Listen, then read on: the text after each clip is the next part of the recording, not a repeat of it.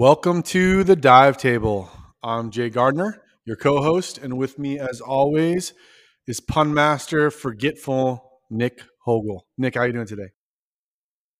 Wait a minute, where are we at? Exactly. It's great to be here today. I'm glad to be here with all you. And to remind you, Nick, producer Daniel is that guy sitting over there. He is here as well, which must mean we're recording another episode of the show.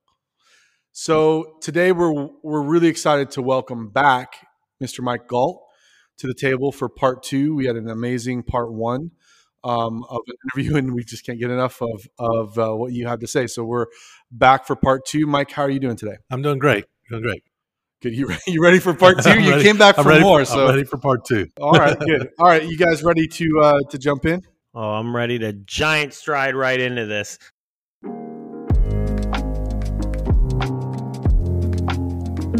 A podcast for scuba divers everywhere. Take your seat at the Dive Table with your hosts, Nick Hogel and Jay Gardner.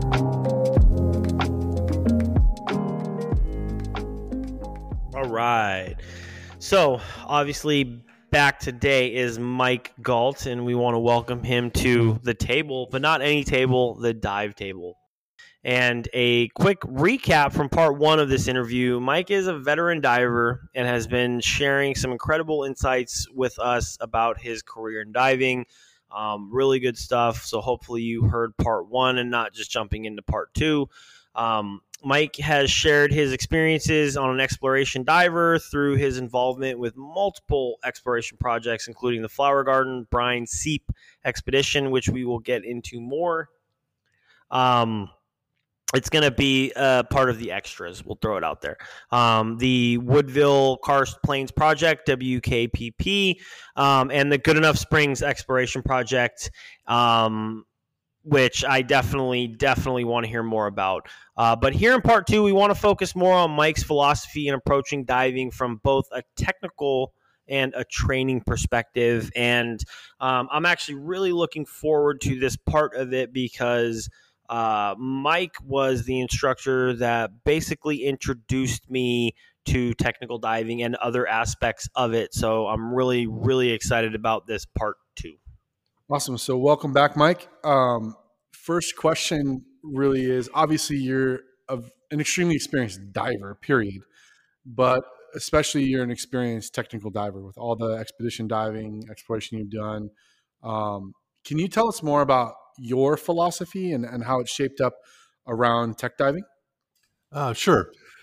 So one of the things I like to encourage folks to consider when they're first getting into technical diving or considering whether to get into technical diving is to understand the risks. I think that's really, really important for people to understand the risks that they're taking. You know, one of the awesome things about recreational scuba diving is that, you know, with a little bit of training, a little bit of knowledge, and some good judgment, it can be a reasonably safe activity that most healthy people can enjoy. And there are that training and knowledge that I mentioned, you know, includes some protocols that all hinge upon being able to, at any point in the dive, you can go to the surface if you need to for whatever reason. You can end the dive, you can just swim up and dive's over. You know, you can get back on the boat, whatever. With technical diving, one of the things that distinguishes technical diving from recreational diving, in my mind, is that you for most types of technical diving, maybe all, depends on, you know, how you want to define it, is you lose that ability to just surface at any given point. Maybe because you're inside a cave, for example, and so there's a literal ceiling above you. You can't just go up. You got to get out of the cave and then you come up. If you're talking about decompression diving, then you have what we call an artificial ceiling. You could swim directly to the surface on an open water decompression dive, but because of the need to perform staged decompression on your way up so that you can eliminate some of the inert gas, because of that, you would put yourself at extreme risk surfacing immediately to the surface. So you have what we call an artificial ceiling, where you have to stop on the way up to decompress. And so that needs to be treated almost as if it were an actual hard ceiling. And so once you take that option of just surfacing off the table, then there are additional risks involved. And so I feel it's important for people to understand the risks for a couple reasons. Number one, so they can make a smart decision on, is this something I even want to be doing? Like, is this important enough to me, that I want to take these risks? And then the all important next question is, okay, what do I need to do to manage those risks? What additional knowledge do I need? What additional safety protocols do I need? What additional equipment do I need? What additional mental and physical preparedness do I need to have to be able to do this with a reasonable degree of safety? And so all that hinges upon first even knowing what are the risks that I'm taking here. One of the things I mentioned in there that a technical diver needs to consider is the equipment needs for the dive. And so another key part of my approach or philosophy to technical diving is judicious use of technology. So we're going to go into a foreign environment. We're not naturally made to be able to breathe underwater, obviously. We need to use technology to be able to do this. And so we are going to be dependent on technology to a degree, but we don't want to be over dependent on technology or commit what I would consider technology abuse of using too much technology or the wrong kind of technology or unnecessary technology. Because if we do that, then that just brings in additional risks that could be avoided. When you say technology, you mean both mechanical and digital or whatever's available. It's just to be clear for the listeners out there, because sometimes people hear technology, they think immediately it's digital technology, but it's right. Mechanical technology. It's what we've created in order to breathe underwater. Exactly. Yeah. And so really it's anything, any equipment or tools and whatnot that you would use on the dive, whether it be a regulator, a knife, a dive computer. It could be decompression software that you're using on a desktop computer back at home to plan the dive. Just any form of tool or thing that you would use to execute the dive. Got it. Yeah. And another one is to use logical decisioning. Asking ourselves, do I need to do this before? And this one relates really closely to the judicious use of technology. Deciding is using logic to say, okay, do I have a risk here that I need to try to address with a piece of technology? If yes, then what technology do I use to address that? And when I add that, recognizing that the use of that technology can bring in other risks, other additional risks. So it's a cost benefit type situation to say, if I'm going to add this additional piece of equipment, am I eliminating more risk by using it than the amount of risk that I am adding by using it?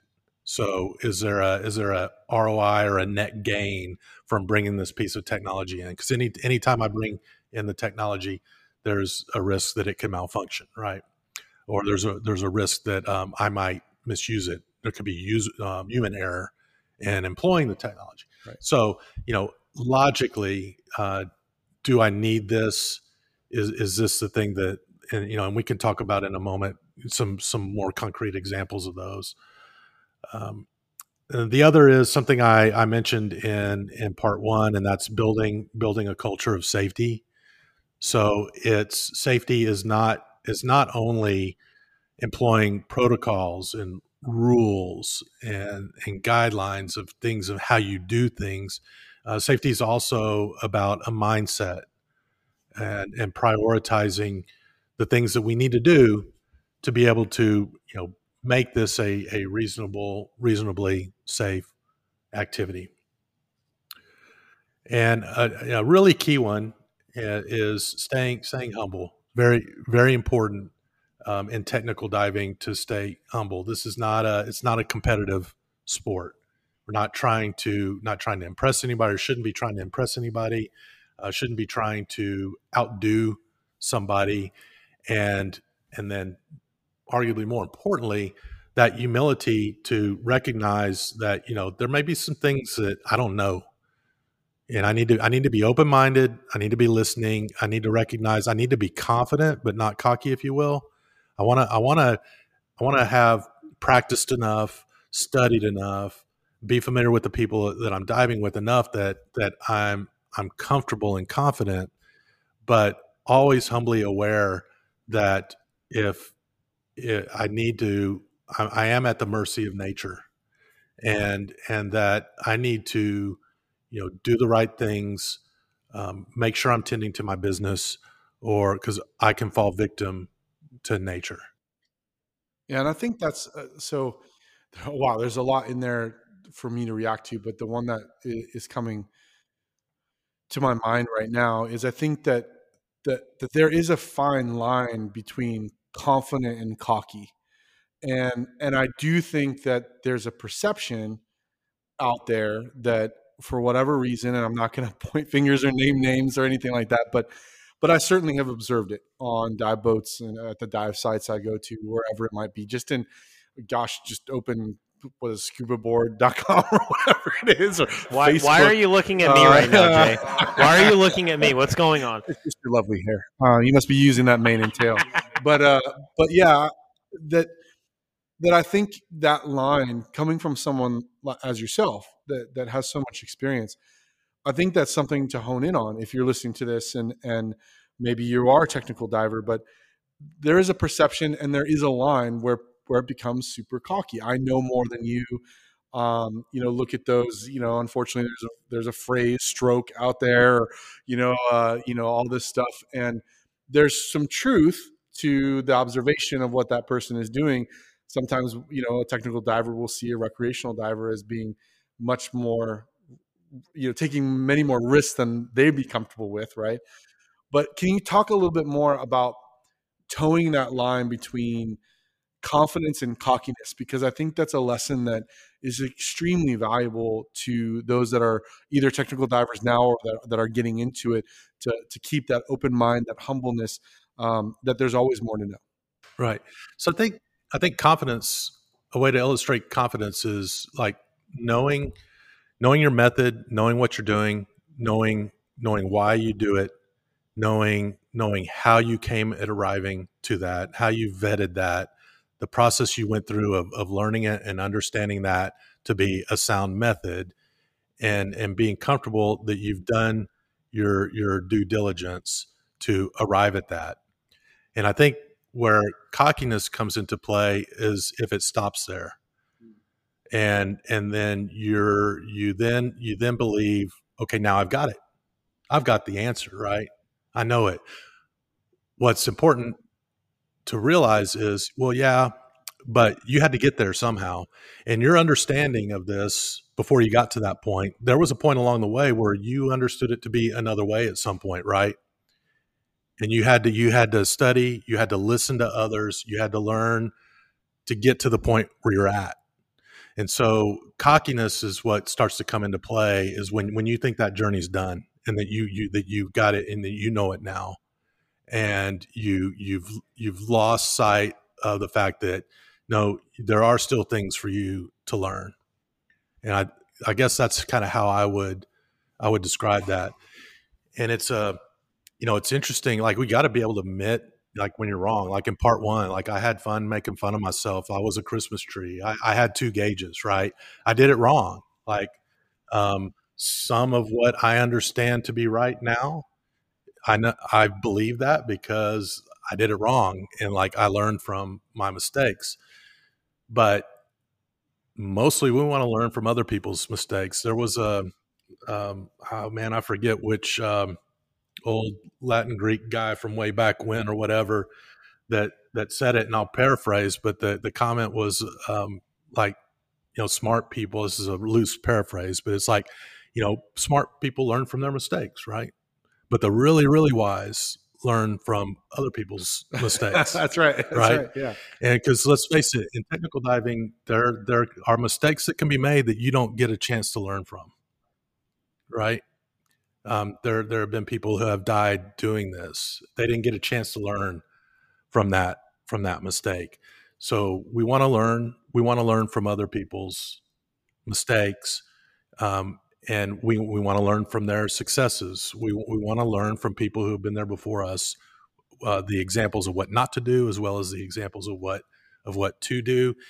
And in my personal opinion, if you're not of a lifelong learner kind of mentality, or have an open mind that there is something to continuously learn, technical diving, in my judgment, isn't an activity for you.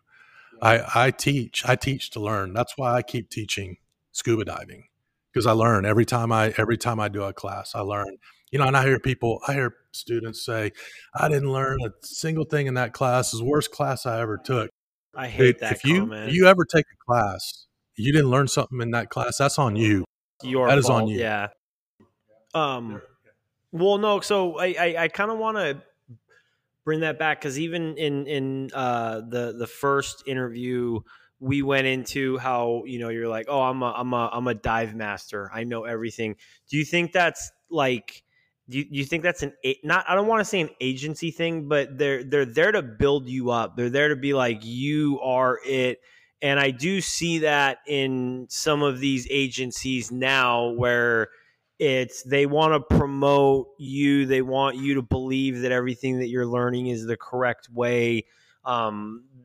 That's if they're not doing it this way, it's the wrong way to do it. I don't want to say do it right way, because that's taking it completely out of context. But do you think that's like something? I mean, because essentially you do want to be built up, but where do you find that line? Like you were just saying, it's like, because it's like you said, I walked into this place, I'm a dive master. What do you really, and then the reaction that you got because you walked in there like, I do know. And then does that make sense? Or diving, to me, there's something really interesting about diving and how people tend to lump divers and diving together, right? Dive masters, there's plenty of dive masters out there today who were like me when I first became a dive master, don't have any business doing some of the stuff I'm doing right now. There's some things those dive masters are excellent experts at. Okay. It kind of depends on the context. They may be very good at supervising already certified divers, or they may be very good at assisting an instructor. And to a brand new diver that just entered an open water class, that is something. When dive masters have to achieve what some or maybe all agencies refer to as demonstration quality skills. You have to be able to clear your mask, clear your regular. You have to be able to do these basic scuba skills at a level where you can demonstrate it to a student. These guys are pretty advanced, but you're going to put them in a cave at 300 feet deep. You're going to put them on the Andrea Doria. They may be completely unqualified to that. And there's plenty of divers out there that hold no professional ratings that could dive circles around that dive master. But you get that label dive master. And, the reason I say it's interesting in scuba diving is we're all just underwater, right? But somehow that puts us all like we're all measured against each other. You wouldn't take the person who walks around the block every morning to get a little bit of exercise and outdoors and compare them to an Olympic sprinter. And you wouldn't compare an Olympic sprinter to a mountain climber, but they're all doing the same thing. They're all walking, right? They're all just using their feet and their legs, but you would never make those comparisons between those people. But for some reason, divers feel like they need to compare a recreational dive master to a cave diver, to an underwater photographer. And it's like this, I don't know. I think that sometimes people honestly feel intimidated by these labels sometimes. Like, I didn't get my dive master, so let me downgrade a dive master because I can dive better than them. And it's like, well, them being a dive master, that doesn't mean they're a better diver than you. And by the way, what is a better diver, right? What the hell does that even mean? You know, episode what number? I love it. I love it. I do. It just means that they've gone through this series of preparations and developed themselves so that they can perform these specific duties of this specific role. Yeah. No, I agree because and I hate to bring this up. I know it brings, up a little bit of ill will on this subject, but when I first started, you see that chart, you're like, oh, open water, advanced. This is where I got to go. Dive master. Once I hit that, I'm going to be a good master diver. scuba diver. Yeah, and I know, right? I'll give you my cert number here in a second, but no, and you do see that. But no, you do see that, and I don't think the agency or the shop or whoever is in the wrong in building you up, because it is an achievement, even a master scuba diver, in my opinion. It is an achievement, not to the greatest degree of, the person that's been 400 feet down in the water, but an achievement is an achievement. If you take someone that couldn't walk around the block last year and now they're doing 2 miles, that's an achievement, right? But to the person that runs marathons, that's like, wow, not a big deal. Still an achievement. So I don't think that there's necessarily a bad thing in recognizing that achievement. But yes, it's different from being confident as opposed to cocky, So I do see that, like, oh, people, I'm a dive master, I'm huge, but having that humility, as you were saying, to realize, like, I still have so much further to go, even though I'm this dive master. And yeah, right there, dive master. But I do think that you should be proud of that achievement, but just know that there's a lot further to go. Yeah, sorry, we're yeah, we don't want to rehash old things, but maybe your opinion. Oh, we're bringing it back. Because my opinion of that is that there is a human factor of the label and of an agency, something of authority. I won't even call it an agency, but someone, something in a position of authority, giving you this label that sounds, pretty good, and it's hyped up in some ways. And so some of what you're saying too is like, and I think it's a good point to drive home, is that the label, whether you're a technical diver or a cave diver or a master scuba diver or whatever, doesn't define the diver, right? Doesn't just, like you're saying, it may categorize some things that you've achieved or that you've checked off the list, but those could be very different from somebody else, right? And so I think the humbleness is saying, I might have a label, but it doesn't mean anything from perspective of my own view of myself, that I have more to go. Yeah, and I kind of see it on both fronts, where the humility starts to fail in folks, and you can see it from the people who have some of these grandiose labels, words like master in their titles and things. And I've seen people with those labels, exhibit cocky behaviors, I'll say, because they feel like, okay, I've achieved this. This is a high level. And so they'll lose that humility. Why are you looking at me right now, Mike? I wasn't looking at you. The other thing that I see is people who, for whatever reason, chose not to take continuing education, right? And which is fine. And they might, many of them are highly experienced divers, and they're excellent divers. Where humility fails them sometimes is they feel like they have to drag those other guys down. The people who did choose to invest in themselves to get formal training, acquire formal certifications, and I feel like they are intimidated by that. And so, in some sort of ego-driven way, they feel the need to try to convince people that, well, just because that person's a master diver or a dive master doesn't mean they're a better diver than me. Just because I didn't take those classes, like they're not better than me. That's lack of humility. That's ego. That's ego driven. And so I kind of see that failing folks on a couple different ways there from both sides of that fence, if you will.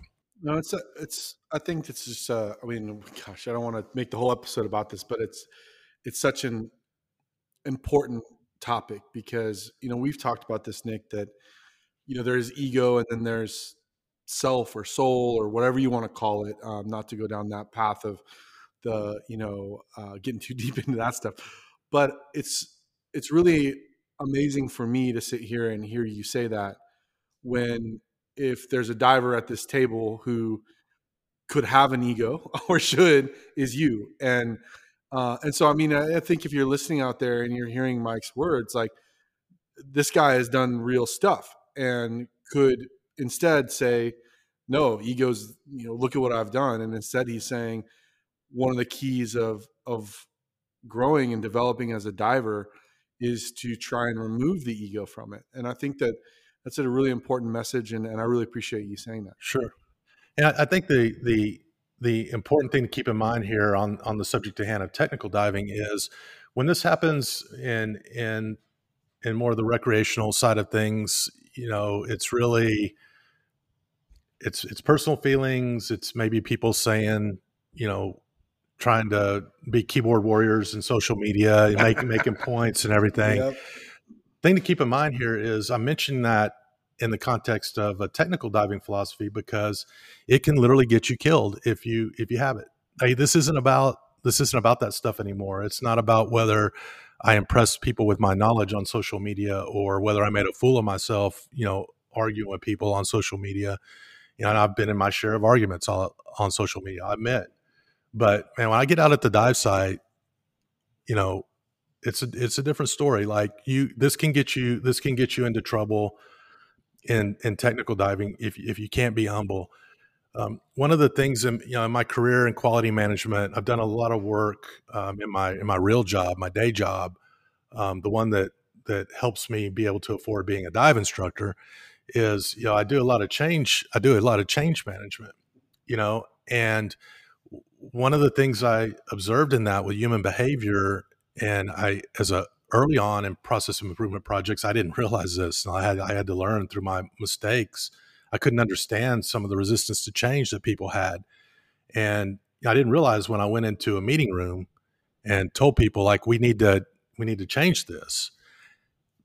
Wasn't even thinking about the fact that maybe there was somebody in this room, it was their idea, Yep. Maybe there was somebody in this room who built a career on that. Maybe there's somebody in this room who was really bought into that and argued for that and been sold it. Maybe they're that's how they've been making their living. And I really underestimated the natural tendency for people to want to cling to those things because of some perceived ego threat. And you see this in diving.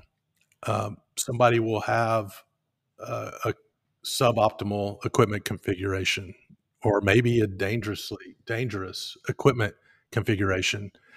And what I'm talking about staying humble is you got to be able to admit, hey, I got it wrong. And keep in mind, a lot of your technical divers are dive instructors. So not only do they have it wrong, guess what? They've told other people to do it this way. Yeah. And so it's really like, you really got to be able to say, whoop, I'm working with more information now than I had before. And I can make a different decision now that I'm working with that information, and be able to do that and make that change. People will dig in their heels and try to defend things and stick to them. And the idea, I'm a very continuous improvement minded kind of person. I'm always continuously trying to improve things. By definition, improvement is change. Like you can't improve if you're just going to try to keep doing these things. And and I'm saying that as somebody who's at times very passionate about why I do the things the way that I do. And I can get very, very animated and very passionate, trying to convince others and all. And so people who have experienced me like that may be wondering, like, really? Like, you can change? Like, but I can, like, I can, and I'm imperfect too. And this is why I do one of the things I do, with my dive buddies, and I'll give them permission to call me out on things and let me know if they think that I'm doing something wrong. We can talk about that. That's, it's a big thing. Like, even like post dive debriefing, like we did a lot of that when I was training with Pat. We as a student group, we would debrief the dive and we would talk about what we did wrong during the dive. Like, these things take some humility to be able to do. Well, that's a really important piece as well, in the sense that a lot of times when someone is asking for feedback, what they're really asking for is a compliment. And I think it's that goes back to the open-mindedness of, I know for myself, when I was I'm still learning, I should say when I was learning, I am learning and continually learning, but I was craving that feedback. And when I got back was good job. And I was really dissatisfied with that, because I know that there were areas to improve. I just didn't know which ones, and I wanted that feedback. And so I think it's important in scuba diving to criticize, and not even to criticize, to feedback, to say, I noticed that, for example, if you're in side mount, your bottles are out of trim, or, you're dropping your knees on your frog kick there, or you're, skip breathing on this piece of the dive, or whatever it would be. To give that feedback is not the same thing as saying, and you're a bad diver. But when you hear those things, if your ego is at play, what you hear is, I'm a bad diver, I'm terrible at this. And separating those two things out, between getting feedback and desiring that feedback from the judgment of, am I good or bad? They're two separate things in a lot of ways. And I think that, in the change management side of the world, that's a huge part of the change management, is to say, it's not that you are bad, it's that this process or this thing or whatever it might be, there's a better way to do it. It's not that it's bad, it worked, sure, but we can improve it. And so it's really interesting to hear you say those things. And a lot of the scuba industry, at least that I've experienced, is more of the, happy-go-lucky feedback machine of compliments rather than giving honest feedback. And I think if you're considering technical diving, it's not about the definition of judgment of good or bad. It's about the feedback about what happened and the ability to continuously improve yourself or your protocols or your gear configuration or whatever those things might be. Yeah, absolutely.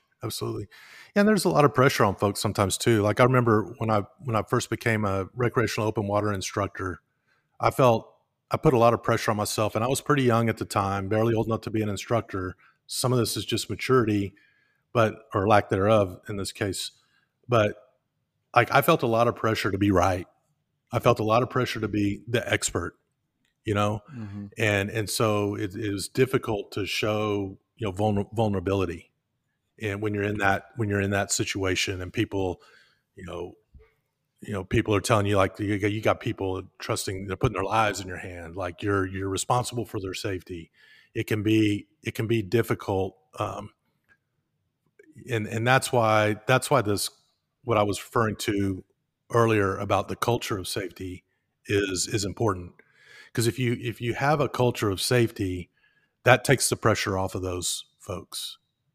Because now they don't have to be perfect all the time. They don't have to know everything. What we're looking for is somebody who can admit when they have something new to learn and can make a change. That's what we're looking for. That's the behavior that gets rewarded. Well, good. So maybe switching gears just a little bit, we can talk a little bit about instructing. So you are both a technical and recreational and public safety instructor, and you hold multiple ratings with multiple agencies. Can you share with us a little bit more about your philosophy on the current state of dive training? I have some thoughts here. Real quick too, I am actually curious, what is your instructor number? with which agency? I'm gonna say TDI. Well, TDI, the only one that I teach technical diving. Well, the only one I teach technical diving through is TDI. My instructor number is 608. Instructor trainer number is 608. I love that. I love that. And honestly, it's only that high because when TDI was formed, there was for the most part there was only one agency around. It was INTD. There was also one called Andy, but it was for the most part it was INTD. And when Brett Gillum decided he wanted to spin off and do things differently, he wanted to take the curriculum a different way. And he was on a board of INTD when he spun off. So he already, as a board member of INTD, had essentially blessed all those instructors, right? And so I can remember back that AquaCore magazine we're talking about. I remember an ad. I don't remember the exact number. It was in the neighborhood of $20, $25. You want to be a TDI instructor, send in your, we'll say 20, let's say it's 25 for the sake of argument. Send in your $25 if you were an INTD instructor. And so there was initial wave of a bunch of instructors because there was uncertainty in the business. Like, well, what's going to happen with INTD now? Are they going to go out of business and it's all going to be TDI? Are they going to be both? Who do I, hitch my wagon to? Right. And so most of the people in front of me were administratively just crossed over in mass. And so, no, I'm curious, and it just basically brings up what the question that Jay brought up, I should say, is there is a lot of training agencies out there, and it goes back into, we have the GUEs, the UTDs, these training agencies where they're bringing out, where this is how you become a better diver. How do you feel about that compared to where it was and what you need to do, if that makes sense, that question? Yeah. So there was an interesting thing that happened in dive instruction many years ago. There was a point where I would actually say, in part one, we talked about how this was a brand new activity. And I talked about this tech conference where these folks are trying to figure out, how do we set standards?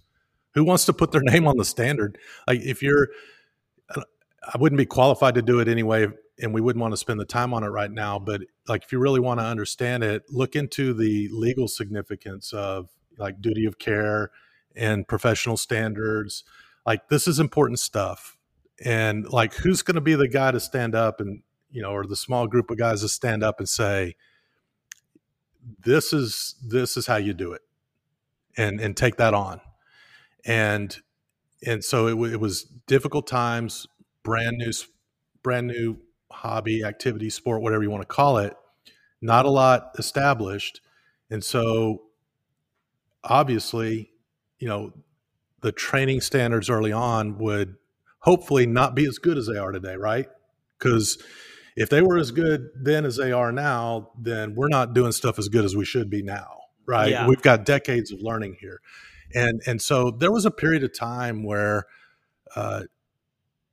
dive training standards, I think, lacked a lot, needed a lot of improvement. I'll say that. And are you saying on a recreational or a technical? Actually, on both. Okay. And you got to give some context. When I was a PADI instructor, one of the things they did good is they did some good market research. So they're getting out there and finding out, what are consumers looking for? What do they want? And really, that's what the business's job is to do, is to find out, what people want and try to deliver that to them. That's how market systems work. It can be a little tricky in diving because what do they want? Well, you're also supposed to be the person as the educator that's helping them figure that out. It's kind of a conflict of interest. So it can get complicated, but they're getting consistent feedback, and you still hear it today. People that why aren't you taking dive training? Classes take too long, too much. We need them. We want them shorter. We don't want to spend that much time in the classroom. One of my frustrations in dive instruction for many years was when I'd have students who, the way I put it is, like, there's a lot of people out there that want to dive, but they don't want to learn how to dive. Like, they're people, or they have different interests than I do. I like the learning. Like, I like sitting in class. There's some people are like, I don't want to sit in class. I already went to school. I don't want to like, you know, and so there was a lot of consumer pressure to dumb down the training, right? You know, and it's difficult. Like, if somebody's only going to dive in the day, do they need to learn how to dive at night? If they're only going to dive to 60 feet, do they need to learn how to dive to 100? Like, and so we had a situation where I think the quality of training in general was lacking. There was a whole lot more that people could learn. And now I look at it today, and honestly, and this is more so in technical diving than recreational. And I feel like in some respects, like I would never say like we can't be striving for more in education, but in some respects, like the pendulum has swung too far the other way. And what I'm seeing today is, and again, going back to quality management, what is your definition of quality? Hey, we hear this term, well, higher standards. We have higher standards. We go deeper. We do more dives. Well, who's to say what a higher standard is? Is that producing a diver that's better prepared to do the kind of diving they want to do just because you went 10 or 20 feet deeper on your training dives, or just because you did 6 dives instead of 5 dives? More isn't always better. And what happened, and we saw this happening, is the WKPP was a tremendous resource to technical diver education, and it happened through informal channels with people who got exposed to those methods, and they took it out there and shared it with others, and it was a great thing. And you know, now we have an agency that patterned their whole curriculum, you know, based off of that, and there's another agency that spun off from that, and you know, there was it attracted people who were looking for what I would say is higher quality training. These are all great things, Like, it's wonderful that folks have taken those lessons from that project and made them more available to a larger audience. It's great. But the thing I see happening that troubles me is, you know, I hear people talk about the number of degrees they're off on their trim, as if 30 degrees and 35 degrees makes a difference between the two. And I feel like, you know, we're crossing a line into marketing, right? Like, are these divers really better? Like, are you doing this because it's really better preparing them for their dives? Or is it so that you have a measured number that you can advertise to people to say, our people are hitting this number. Our people are hitting this number. You know, does it really matter? Like, from day one in my deco classes, and I didn't make it up, right? I got this from other people. Like, you needed to be able to hold your stop depth. Okay. You couldn't be going up too far. You couldn't be dropping down too far. That's a problem if you are, right? You're out of control, because there's two things. Number one, you know, you can exceed an oxygen limit. You know, you can exceed a ceiling. Okay. Those are bad. You don't want to do those. It can also just be an indication that you're just don't have enough buoyancy control to be able to do this kind of diving. So that's important, right? I hear guys talking about 6 inches, like going up, down 6 inches. Like, what happens at 6 inches, guys? Like, you know, does my girlfriend, it means a lot. All right. Sorry. But no, I like that, just because, so when I did we're going back to the dive master training. The diving was done there's walls, you know, you have walls going down to 300 feet into the ocean. And I had that mentality of, I need to, before I got there, like, I always need to be in trim. I need to be horizontal in the water. And then when I got there, I was trying to stay in trim, and then my neck just kept hurting because I'm trying to look at this wall. You know, I'm the wall's right here, and I literally started okay, I'm going to be parallel to the wall. That's not in trim. If you look at me in the water, there's probably lots of pictures of me being vertical through the whole dive, because now I can look and go through the whole dive. So to me, it was like, well, why do I need to be in horizontal trim? What's the advantage here? There's no advantage of me being horizontal, looking up as hard as I can to see the wall, when I can just pop up and be vertical and be like, parallel to the wall. And so that's why, to me, it's always kind of it depends what, like you're saying, what type of environment that you're in. I agree. I think that that's if you can maintain and do those skills, I think that's awesome. If you can stay within those 6 inches, I think that's awesome. Right. And there's, don't get me wrong, horizontal trim is, very critical in some situations, and a technical diver does need to be able to maintain that. And it's especially important in overhead environments. If you're inside a wreck, you're inside a cave, you really need to be able to hold that. It doesn't take much to start stirring up the bottom, and that can, if you're having issues and you do that, it can compound them. Even if you're not having issues, it could be the first in a series of things that could start to build on you, that can lead to a problem. And you need to have the ability to control your horizontal trim.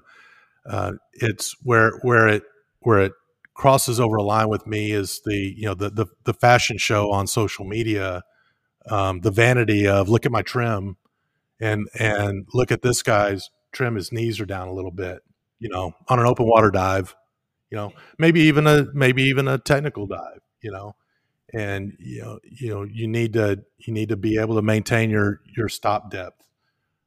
If you're a little off a horizontal, does it matter? No. I mean, there used to be some talk about how you're more efficient and off gassing at deco, if you're horizontal, and because you don't want the pressure differential between the top and the bottom of your lungs. Right. Thank God we don't have to worry about controlling our deco that precisely. Like, if you think of the variability and the margin of error on that, if we had to be concerned to that level of precision, we wouldn't be able to do this, right? Nothing wrong with being horizontal. There's nothing wrong with doing practice dives. Should be doing practice dives. They used to make fun of me because I did practice dives all the time. I had buddies, like I told you about Rob Steffen earlier. He lived in Pensacola. He was one of my main cave diving buddies for a while, and he had the luxury of caves he could dive all the time, minutes away. I'm back here in Austin. What can I do? Like, I go to Lake Travis and practice, and people make fun of me for diving in the lake and practicing all the dang time.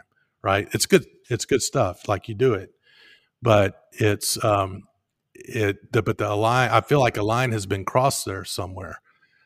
To a point where, these higher standards have restricted instructor supply to a point where it can be very hard to receive training, and you have to travel, and like, you don't learn technical diving in a weekend. You don't learn technical diving in a couple of weekends spread apart.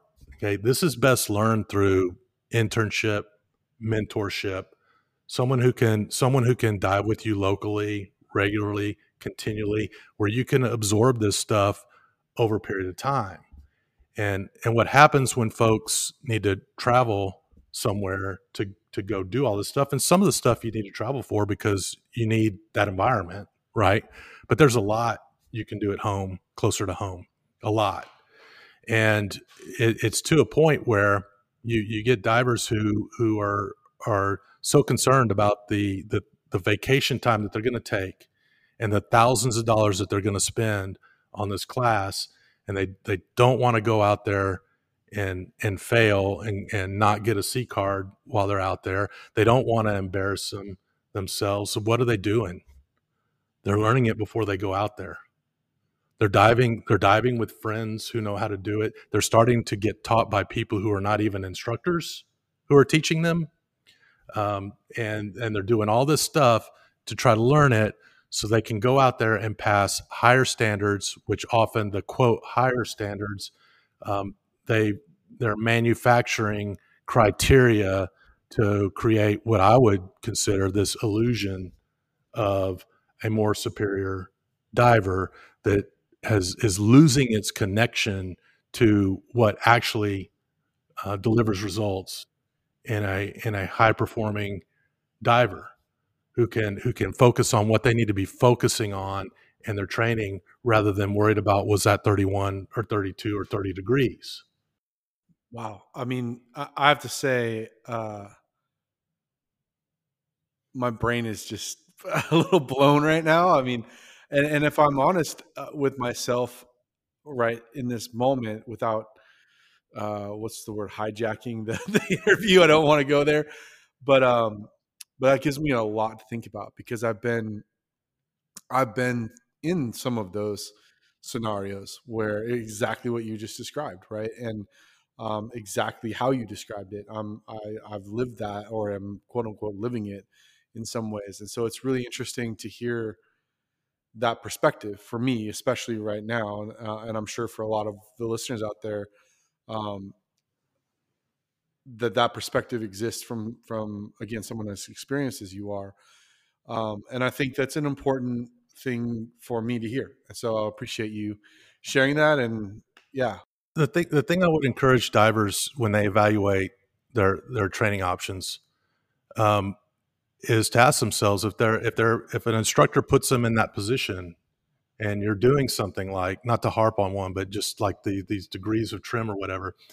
And when ask yourself, is what's being asked of me as a student, is this really helping me become a better diver, safer diver?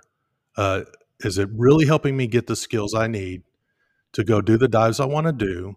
Or does this help the agency sell their classes by giving them a claim of what the criteria is for passing their classes? Does it help them communicate to the public the standards that they're reaching for their student body at large? Does it help with that presentation? Or is this really making a difference in my development? So one thing I did, or I want to bring up on that whole note is I feel that I've done both, where I've taken classes here at home and then I've traveled to take classes going on that subject. And I have found for myself, it's very hard for me to let me back up a little bit. When I take a class, I want to immerse myself in that class. I want to be able to live it, breathe it. I want to be able to take as much in as possible, right? So when I'm taking a class here, I did training through this one shop, this one agency. I was training to become a professional, and it was basically like, okay, well, we all need our schedules to coincide because we all work full-time jobs, and then we need to be able to work. And then this is the side time thing. And then it became this thing where it's like, okay, I'm doing my day job. I can't fully immerse myself in that subject because I'm thinking all day, okay, I need to do this, I need to do that, and then I need to get here. I wish I had that mentality, that push to be able to be, I'm spending every minute off of work on this subject. I'm not. That's not the individual that I am. And that's why I do like to travel for classes, because when I get there, there's nothing but this class. And I don't expect to pass that class. I don't expect to I paid, I'm earning that certification. To me, I'm just able to put myself in that mindset of, hey, I'm fully involved. I'm fully invested because I don't have to think about anything else. And I do understand what you're saying. There is where you can train and get better here, but I feel like for me, it was a little bit of a harder option to do that. That's why I do like to, and granted, I do have the benefit of, or I've created the situations where I'm like, when I go here, I'm going for a month. I'm not just going for a week. I'm not traveling for 10 days. And I know a lot of people do that. They're going to be like, oh, I'm traveling here for 10 days. I want to take this class. Then I'm coming back and then going right back into things.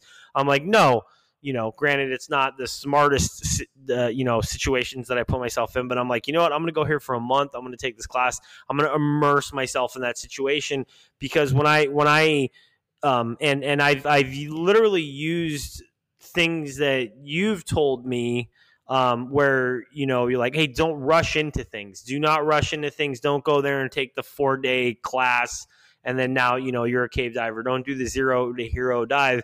So to me, I'm like, I need to go down there for a month. I need to go down there for 2 months and really involve myself where I'm living, breathing this whole class, like this whole situation that I'm in. So I have a little bit, I guess, where I agree with what you're saying, but I think that there's different circumstances, if that makes sense. Yeah. Yeah, I think it does. And yeah, going out, we're talking about a matter of degrees here. So of course, going and spending a month somewhere at a destination for destination training is going to develop you more than going and spending a week somewhere, all things being equal. Yeah. And I'm not saying that there isn't a place for destination training as part of an individual's development plan, but it's difficult to get there on that alone, because it takes some learning over a period of time. I mean, and honestly, we can be talking years. I mean, we're probably talking, a year. And so the destination training can be an important part of that development mix that you're going through. But it's not the most effective way to, or relying only on destination training is not the most effective way to develop in my judgment. And there's an important piece of the localized aspect of this is also the getting to know other divers and building that the culture of safety, who the people you're going to be diving with back home, people that you can dive with more regularly. These things you don't get only by traveling somewhere. And my original point on that was what I see happening with folks, and how being dependent on remote instructors has left people teaching themselves, or has left people learning from people who are not professional educators. And I see it all the time. I see guys that they know the stuff, like they know it, and they can repeat it to you, but that does not make an educator. I was speaking to someone recently who was helping me with a class, and had shared some things with a student that I'd rather they not have shared with that student. And we were having a transparent, honest discussion about it. It's somebody that we can have these kind of open discussions, and they were helping me see some things with my delivery that helped me improve. And my point with them about that relates to my point here is that, yes, what they were telling the student was correct.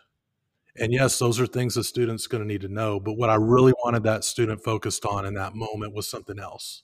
There was something else that student that was important to that student at this time. And they were distracted by this other information that someone who was not experienced with teaching was giving them. And So for the listeners out there, I don't know if I'd mentioned this before, but when I first started getting into technical diving, Mike, you were actually my instructor. I met you on that note where I'm like, okay, I'm going to take Intro to Tech. That was the class that I did with you, and it was a very big learning curve. It was huge because I thought I thought I had this down, like I've done enough reading, I've done enough stuff to where I'm like, okay, I know what it is, I know what's going on. And no, I really did enjoy that about you. Well, one, it's like a funny aspect. I remember, like I said, I had this thought, this idea of what technical diving is. First time I spoke to you on the phone a couple times. I don't know if you remember this, but I spoke to you on the phone a couple times. I was looking for side mount training. No reason other than I thought it just looked cool. And then to you're like, well, why do you want to do side mount? And I'm like, I don't know. I just think it looks cool. And you really started bringing the why to the whole situation. Like, well, why do you want to do this? Why do you want to do that? And the first time I met you, I'm like, oh, okay, well, this is what I've seen. Technical diving is, this is that. And you started kind of putting pieces away and you were like, no, you need this, you need that, you need this, you need that. But for me, that's what I really did enjoy was you were bringing the why to everything. Like you're like, okay, this is why we do these things. Like it's not necessarily because you need to, but this is why we're doing this. And I just wanted to throw that out there. Like I really appreciate that as you being my first, gear configuration. This is why we're doing the things that we're doing, because of the fact that it became clear to me. Like, oh, okay, this is not just something that we're looking in or something that I see on the internet. I'm just like, oh, okay, well, you can explain why we're doing the things that we do. So sorry to bring that up real quick. Yeah, I appreciate that. And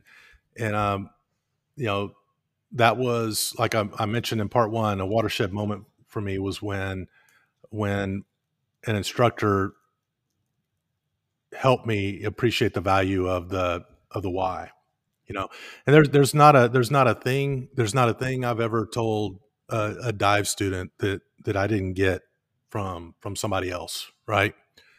And so that I consider myself fortunate to have come into contact just through good fortune of some of the folks that I did, who I was able to, gather things from. And that was one of the things, the understanding why, and I I've had folks, tell me, not realizing that I was a member of the dive team that originated the standards of their agency, tell me that explain to me how something should be done, and say, because this is how we do it within this agency.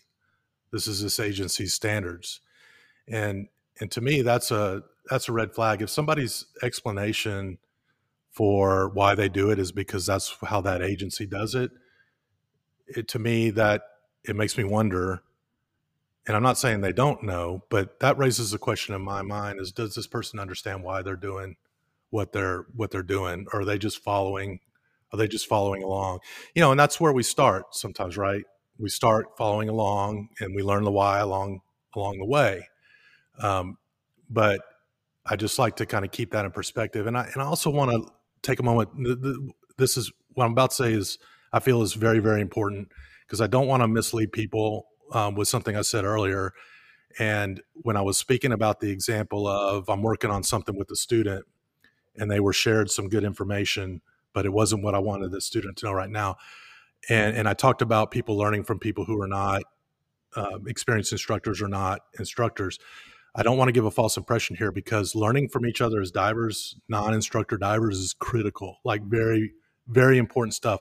I'm not suggesting that people shouldn't debrief their dives. I'm not suggesting that you shouldn't discuss what your learnings with other divers. Like, that stuff's important, is good stuff. I'm very excited that there's a whole lot of that out there these days. But I'm saying, though, that when there's a time and a place for that, and it doesn't mix sometimes with, with the formal instruction, and and it's important to know like the context of, where it's coming from, who it's coming from, and what the situation is. Yeah, because you can build really bad habits that get passed that way as well, because then you train it that way because someone told you that way. And that's where I think part of the role of training through an instructor that has the experience in it. That's something we talked about with instructors, is probably one of the number one things you need to look at when choosing an instructor is, do they dive what you want to learn? It's are they actually diving that? And that's how they do it. If they're teaching you how they do it, that's very different than someone who read the standards and can repeat them. Right. And so if you're in a situation where it's peer-to-peer learning, that's awesome. But you want to make, where training comes in is learning how to train, how to practice, right, the right way. And there's a lot of divers. Well, why do you do that? Well, someone told me they did it that way, and then I did it this way, and then I added this thing, and then it can snowball into an effect of, now you've become solid and this is the right way because someone somewhere somehow told you, and then you've trained it that way, so therefore practice, and so therefore that's the way it is. I think formal instruction comes to teach you how to go out and practice the right way to practice, right?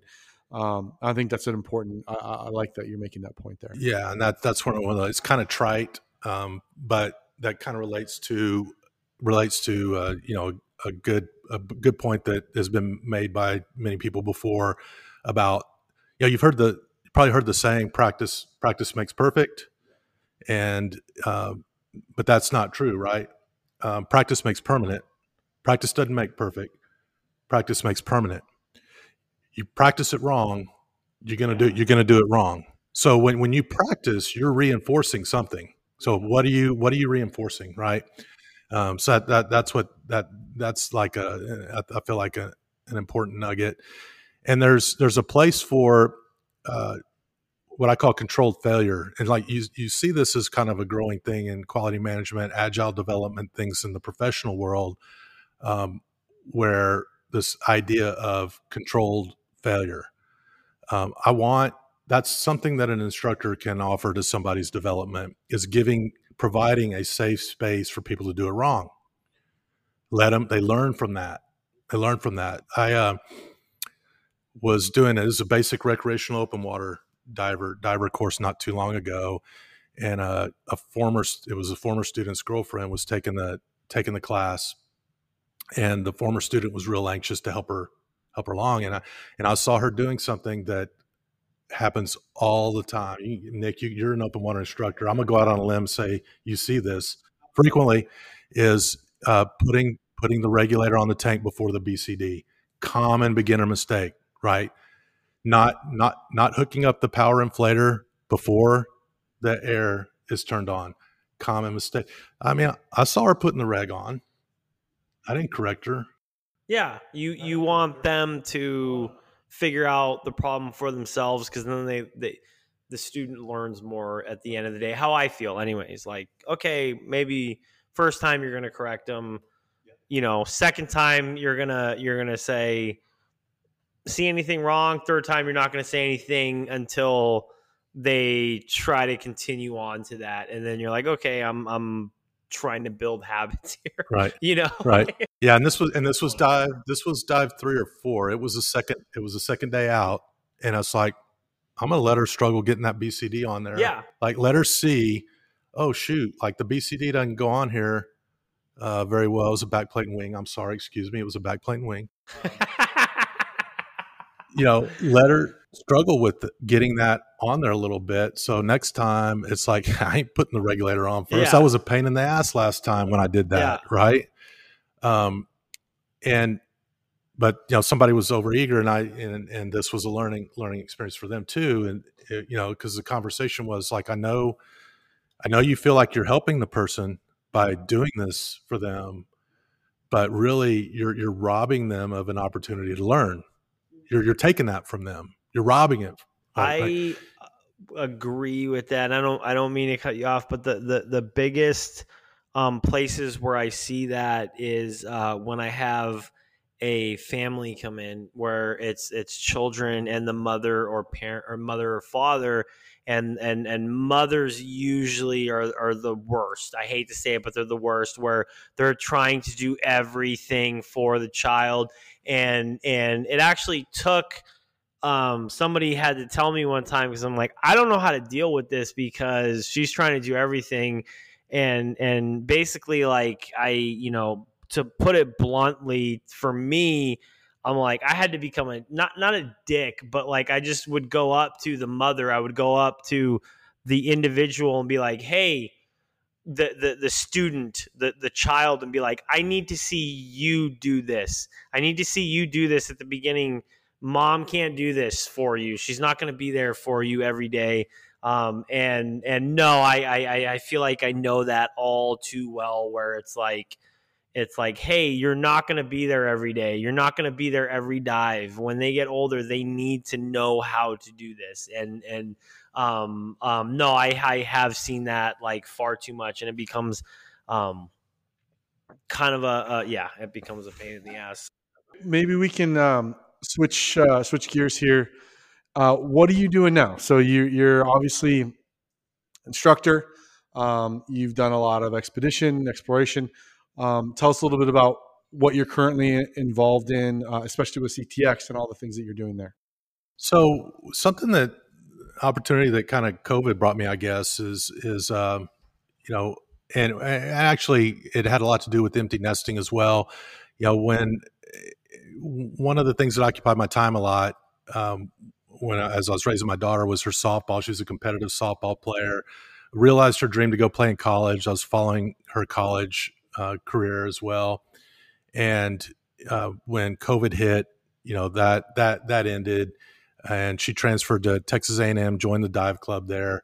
And so now with my newfound free time, I was looking to increase my involvement in the scuba business in town. And one of the nice things about the Austin market is for many years we dealt with a saturated market too. There was a dozen or more dive shops in town, which is a wild concept from when I first started, because of the fact that that's not the case these days. Right. And so we're down to 3 now. And so there's a couple of things here. Number one, when I closed down my shop in Corpus Christi, I promised my family and myself I wasn't going to open another dive shop again. So that's part of it. But the other thing was, like, this town really needed to get to a healthy number of dive shops, and I don't know what that number is. Maybe 3 is not enough. I don't know, but I feel like maybe it is a healthy number of shops in town, and so I don't want to start heading down the path of saturating the market with another facility like that. Is there something I can do to help support them? And that was the idea behind CTX Hyperbaric Solutions. One of the things I started doing is hydrostatic testing, and so we now have in town a hydro testing facility that's tailored for the dive industry, so that local shops have a place they can go, and when they're sending in tanks for hydro, if they need to come back oxygen clean with 1845 trimix in them, they can come back that way with doubles reassembled, mixed gas in them, oxygen deco, whatever you need. It's a specialized service center. These are things that the dive shops have historically struggled to deliver, because the volume of business is just so low. And so it's real difficult for any one given shop to be geared up and set up to do some of these things. And so I'm trying to give them a way, help provide them a way that they can raise the level of service in this space for their customers without having to make that investment themselves. And so I've been spending a lot of time getting that going. And no, I love that, because instead of and you actually phrased this to me at one point in time, instead of competing with the shops, you're working with the shops. So for you listeners out there, I was able to get into the other side of the dive industry business. I took certain classes with Mike to become a visual inspector, to become an O2 certified cleaner, as well as other classes. And to me, that was very cool because it's a very different side of the industry that you don't necessarily learn through your path to dive master, or you can, I guess. But and I thought it was really cool because I learned a lot. I really did. I learned a lot being able to come in here and actually. I feel like now I can look at a scuba tank and, just seeing the numbers, I can see what company that came from. Like, you just know, like, oh, okay, those are those numbers. This is this type of tank. That's that type of tank. And I really learned a lot, and I thought that was super cool.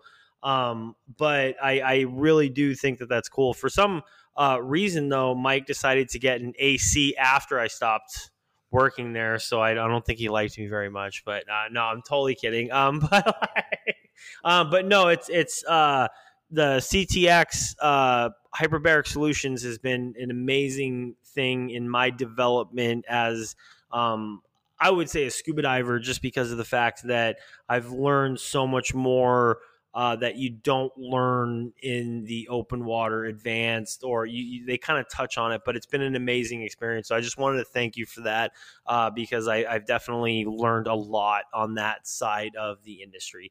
Glad to hear it. And I've been learning from it as well. Like I said earlier, lifelong learner, and I've learned more about hydro testing in the last year than I learned in decades of being involved in the dive business. It's been a fun journey for sure. And getting the Good Enough project kicked off is something that I'm working on as well, and really looking forward to that, as well as teaching technical instruction, kind of like I have through most of my technical instruction career, if you will. Doing some classes here and there with that, both diver level as well as instructor development, bringing along new people to the professional ranks of it to be able to teach technical diving. And so those are really what I got mostly going on right now. It's the service center, Good Enough Springs, and teaching some technical diving. Well, awesome. Well, we want to give a big thank you, I guess, number two. Thank you, number two, to Mike for sharing with us today about his expedition, exploration diving in part one, and all about kind of your philosophy and training, philosophy from instruction, where that kind of comes from, and technology and tech diving. I think it's all really, really good stuff. And I'm hopeful that there will be a part 3 and a part 4 and a part 5, and who knows? How many Star Wars again were there? 9? Yeah, 9 of them. Well, we should have started on 6, right? Yeah, we should have started episode 6. No, it wasn't. No, it's 3. 4. Yeah. Oh my gosh! Now you just sicked all the Star Wars people. I just on us. ruined everything. That was Nick who said that. Jar just Jar to be Binks. clear, it was not. That's your favorite Star Wars character, Jar Jar Binks. So if you want to get in touch with Mike, again, reach out to ctxscuba@gmail.com. That's ctxscuba@gmail.com. If you want to pick his brain or talk about getting Trimix filled if you're here local, or O2 filled, or if you want to learn to do hydros and VIPs and those sorts of things, or become an instructor or technical dive. I mean, basically, whatever you want to do, give Mike an email, and I'm sure he'll be willing to help you out with that. And if you enjoyed this episode and want to be part of our growing community, you can join us pretty easily, right, Nick? You can connect with us at thedivetable.com, where you can do a number of things. Or the Facebook group. Please. I know every single one of you out there has a Facebook profile, so check out our Facebook group.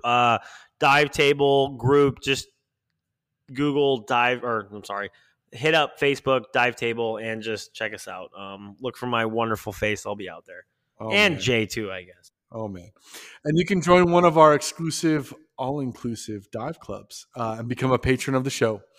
Or send us a message, a voicemail, or a pigeon mail, or Pigeon carrier. Give us a shellfish call. I was going to say, just because we're in the Lone Star State doesn't mean we need a 1-star review. Give us a 5-star review. All right. Any parting thoughts, Nick or Mike? None here. Thank you for having me. Enjoyed it.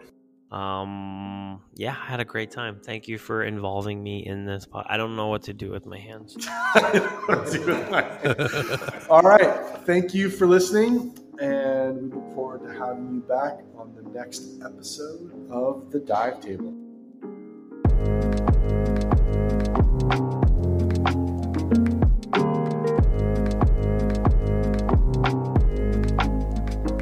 The Dive Table is a production of Fish Dive Surf Incorporated and a member of the Fish Dive Surf Podcast Network.